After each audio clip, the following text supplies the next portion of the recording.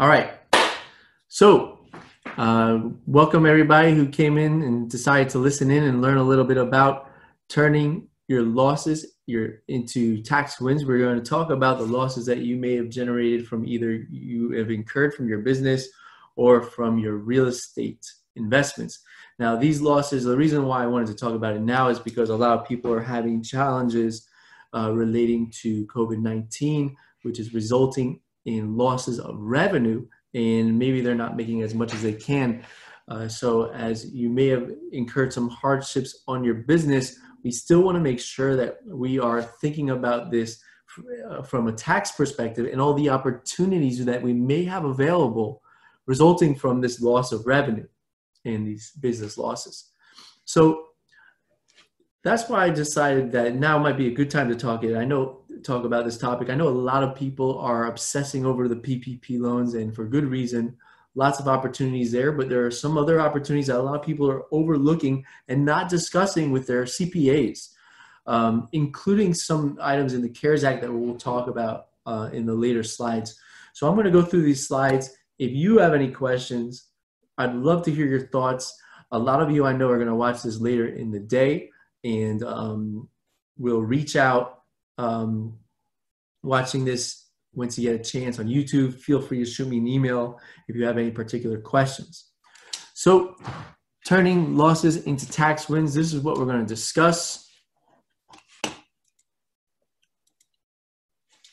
We're going to discuss the CARES Act and its impact on loss planning and how I look at the full financial picture of a client, and your CPA should too, and looking at how the CARES Act might impact some of the decisions we make. This CARES Act is, of course, the legislation which resulted in several opportunities and changes in the tax code resulting in response to the pandemic. We're also going to talk about retirement accounts and things that we can do with them when we incur business losses and we are in a lower tax bracket. We want to capitalize on certain opportunities. We also want to talk about creating tax losses. So what are some opportunities where we might be in the position where we're going to see some taxes, but we can take some action steps to reduce our taxable income through some accounting techniques and tax strategies. And then we're going to talk about planning for the losses. So this is just like the overall topic of just what can we do when we know we're going to incur losses to optimize the benefit and the tax benefit for these losses. So first, let's just talk about the CARES Act effect on the losses. So as of the CARES Act, before the CARES Act was implemented, you could only carry your losses forward. What I mean by that, let's say you have, you've incurred business losses and you can't use those write-offs to offset other sources of income. Those losses can be used against future income of the same character. So if I have passive losses, I can't use those usually to offset active income, only passive income. But if I only have all passive income, the best I can do, I can't write it off against other sources of income in most circumstances. We'll talk about exceptions later. But I can use those passive losses to offset future passive income. Same thing applies for active income. But now with the CARES Act, what we can do is we can take those losses and carry it back. So maybe if we had we incurred some tax liabilities on some passive income in the prior years. In the past 5 years, we can go 5 years back. We can now get some of that tax money back. Now, another thing to think about, they repealed the excess business loss limitation. Basically, what that means is you used to only be able to use 80% of your losses to offset other sources of taxable income. Now we can offset 100% of the taxable income, instead of 80% of that taxable income. Another thing that is exciting for some of you, especially some of you looking to free up additional capital and leave the rat race, maybe you have a job that is giving you some 401k money and you're just dying to invest it, you can now borrow up to $100,000 from your 401k. And think about, when you think about that, when you borrow from your 401k, you're going to pay interest, but that interest is going to go into your tax deferred account that you own and will eventually get back. and that's going to be a tax deductible expense. That's going to be business interest you're paying to your 401k account that you own. Another thing to think about is early distributions. So before the CARES Act, you would get that 10% penalty if you withdrew from your traditional or solo 401, traditional IRA or solo 401k or other accounts before the age of 59. Now you can take that money out so long as you use it for the purpose of recovering in reaction to the CARES Act to further your business.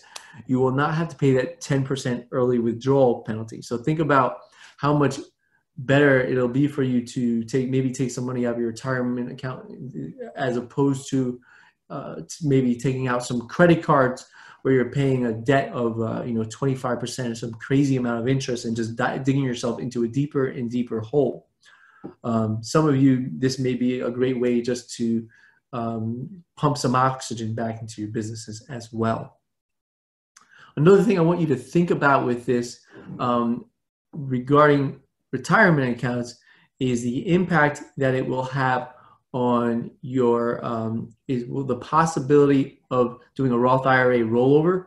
And as you know, there are limits on how much you can contribute to a Roth IRA, and some of you might be have too high an income, but you can still do the Roth IRA rollover where you roll over your funds from a conventional an IRA or a 401k into that Roth. It's a taxable event, but think about this. Let's say that we have all of these losses. We're in a low tax bracket.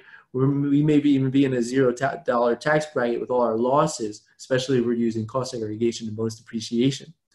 We want to make sure we at least use that standard deduction. So why not use that, at least take out enough money so we'll get that deferred $12,400 if you're single, or if you're married, $24,800. At least take advantage of that opportunity to get that tax-free standard deduction. And after that, you're at 10%. That's probably a lower amount that you'll pay in taxes than as you will when you are getting those required minimum distributions. And now that we have it in that Roth IRA account, it can grow tax-free. In a later discussion, stay tuned because we're going to be doing some webinars on strategies relating to your solo 401ks and Roth IRAs, self-directed accounts, and investing in real estate, borrowing to invest in real estate, all sorts of strategies. That's going to be a great topic in future discussions. I'm going to bring in a guest to talk about that. So here's some planning opportunities. I want you to think about, this is just some high level and things that your CPA should be thinking about and that I think about with my clients. And just to give you an idea of all the opportunities to save money on taxes and the considerations, these are just a few of them at a high level. First, creating losses, right? So the most common way that we can create losses that I do with my clients is cost segregation and recognizing bonus depreciation. But there are other ways we can create additional losses or at least reduce our tax liabilities from the perspective of what a CPA can do. And that can be a change in accounting methodology, right? Go from FIFO to LIFO in your inventory, how you record your inventory. You can also go from a cash to accrual method. There are also changing in estimates and different tax elections to reduce your taxable income. You want to analyze active versus passive losses. So let's say that we have these losses on our tax return. We want to understand the nature because that is going to be important. As I said earlier, you can typically only use offset active losses against active income and passive losses against passive income. So if you have a buildup of a lot of passive losses, you want to find a way to create that passive income to offset those passive losses and utilize those that write-off. Now, another thing that you want to think about is material participation. So now that we have this active income and passive income. So passive income, most rental activity is going to be treated as passive income. Some exceptions are going to be hotels, and also we're going to see some Airbnbs. Sometimes we can classify that as active income, but most long-term rentals, especially if you're syndicating deals, long-term buy and holds are going to be treated as passive income. Active income is typically going to be things along the lines of your wage, your salary, things such as commissions. If you're a real estate agent, if you're a property manager, most of that is going to be treated as active income. So in most circumstances, as I said earlier, cannot use those passive losses against your active income.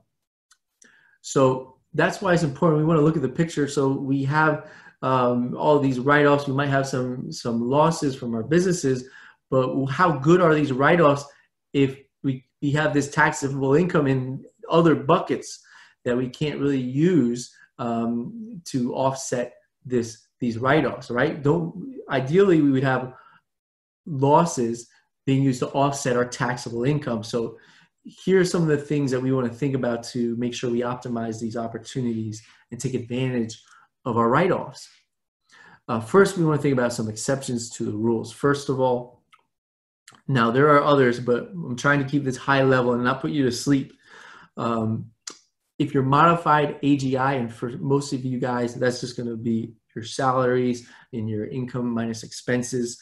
If you're modified adjusted gross income, it's below $100,000, you can deduct $25,000 against your active sources of income. So to give an example, let's say you work at a bank, you have an income, your salary is $85,000. If you have a rental property, you run a cost segregation study, a bonus depreciation, and we're operating at a loss now because of all of these non-cash depreciation write-offs. We may even have a cash flow positive investment, but we can get a $25,000 write-off potentially to offset that $85,000. That could bring our taxable income down to $60,000. And that might save you somewhere along the lines of $5,000 to $8,000, depending on other variables. Real estate professional tax status is really powerful. Basically, that means is if you are working full-time in real estate, meaning more than 50% of your hours are dedicated to your real estate trader business, and more than 750 hours per year into that real estate trader business, you could take those passive rental losses and characterize them as though they are active losses. So basically, you can use those losses to offset active income now. So an example would be, let's say that you're an ambitious real estate investor full-time, you qualify as that real estate professional tax status, and your husband or wife has nothing to do with real estate, but is a doctor, lawyer, teacher, has that salaried income. Now think about this. We also have eliminated that 80% restriction I talked about earlier on offsetting taxable income. You get that real estate professional tax status, you run some cost segregation studies and bonus depreciation, maybe section 179 to accelerate your depreciation and your non-cash expenses. And now we can operate at a loss with all these write-offs from your real estate investments.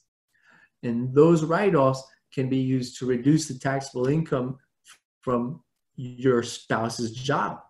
So maybe your spouse's employer was taking out however much, 35% of his paycheck every week for taxes. At the end of the year, we claim that real estate professional tax status and we can get some of that money back. You can see a good chunk of that money. I've seen clients get refunds when they take advantage of this. They will get refunds anywhere from $20,000 to $50,000 back on their taxes. Something to think about when you're trying to implement this is you have to actively participate in the example above where we talk about that adjusted gross income being under $100,000. Actively participating means that you are involved in the day-to-day decision-making of those rentals.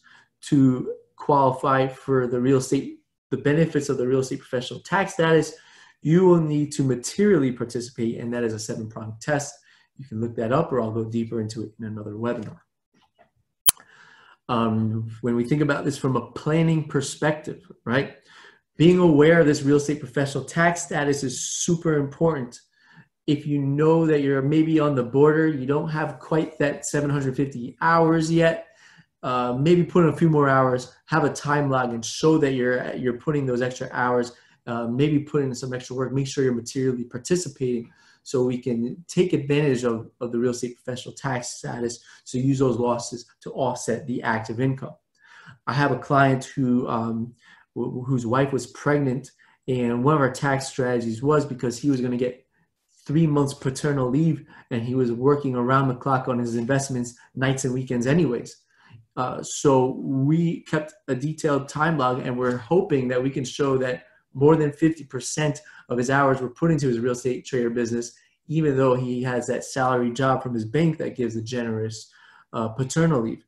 And that will allow us to run the bonus depreciation, to run the cost segregation and create all these losses to offset the income from his salary job at a bank. And another planning technique is we want to time this, right? So this client is purchasing a Dodge Ram, a massive truck. We decide to delay that purchase into the year where we can get that real estate professional tax status. So we recognize bonus depreciation on that Ram. We can get something along the lines of like a $40,000 write-off against his rental income, and then anything past that against the salary he's being taxed on, or his wife. So lots of opportunity there to save some big money on taxes. Another thing that we want to think about is entity carve-outs and selections. So just to give you a quick understanding of how I look at my client's full financial picture to utilize these losses. Let's say that you own a barber shop and there are multiple locations, right? And one look, you treat it all is all held under one entity, so it's all treated as active income. And we have these passive losses, maybe from real estate. Well, what if there's a location that you don't really do much at, you just own it, but you're never there, you're never making any of the decisions? Well, maybe we realize that we actually are not materially participating in that particular store that we own. So we can create a different entity for that business activity, and we can classify that as passive. Now, all that passive income can be offset, and we can reduce the taxes on it from our losses generated from our real estate rentals. Another idea is the S-Corp tax election. When we have the S-Corp tax election for a business, not only do we eliminate payroll, but now a portion of that income is treated as passive income. And again, because we have that passive income, those passive losses can offset it. So many other things to consider, though. There's qualified business income deduction, and there are C-Corp elections, and there's timing of this, and there are admin costs. So this is just a high level. I just hope that you guys are thinking about this with your tax advisor. And if you are a CPA, you should definitely be thinking about this with your clients who own businesses and multiple businesses and have these opportunities. A great resource is the American Institute of Certified Tax Planners. I'm a certified tax coach with them, and I've received wonderful training on this type of tax strategy and planning. Another idea is to think about revenue and expense timing. So we were talking about earlier where we have this, if we are in a low tax bracket, it may be a good time to free up some of that money from our deferred tax accounts, retirement accounts, put them into the Roth IRA, or just take them out and put them into our businesses. Other ideas might be, let's say that you're in a very low tax bracket this year. If you have any influence over the timing of certain sources of revenue or expenses, you might want to consider doing it now based on the tax bracket that you're in. For instance, maybe now is a good time to sell your partnership interest where you're going to recognize a certain profit because you're in a very low tax bracket. Or on the other side of the spectrum, let's just say that you're in a very high tax bracket. This might be the year where you perhaps decide to incur some additional repair costs that are not necessary, but if you're on the fence of between doing it this year and next, you choose the year. If it makes sense from a business perspective, you choose the year that's going to make the most sense from a tax perspective. One thing in mind is I love talking about taxes and tax saving opportunities, but we also want to make sure that all of these recommendations make sense from a business perspective as well. So that's pretty much all I wanted to talk to you about for today about on the topic of loss planning for your business and your real estate investments. I really hope you guys got a good idea of just some of the things that I can do and you should be doing and thinking about in this regarding this topic. Feel free to reach out to me. You know where to find me, mark@markperlbergcpa.com.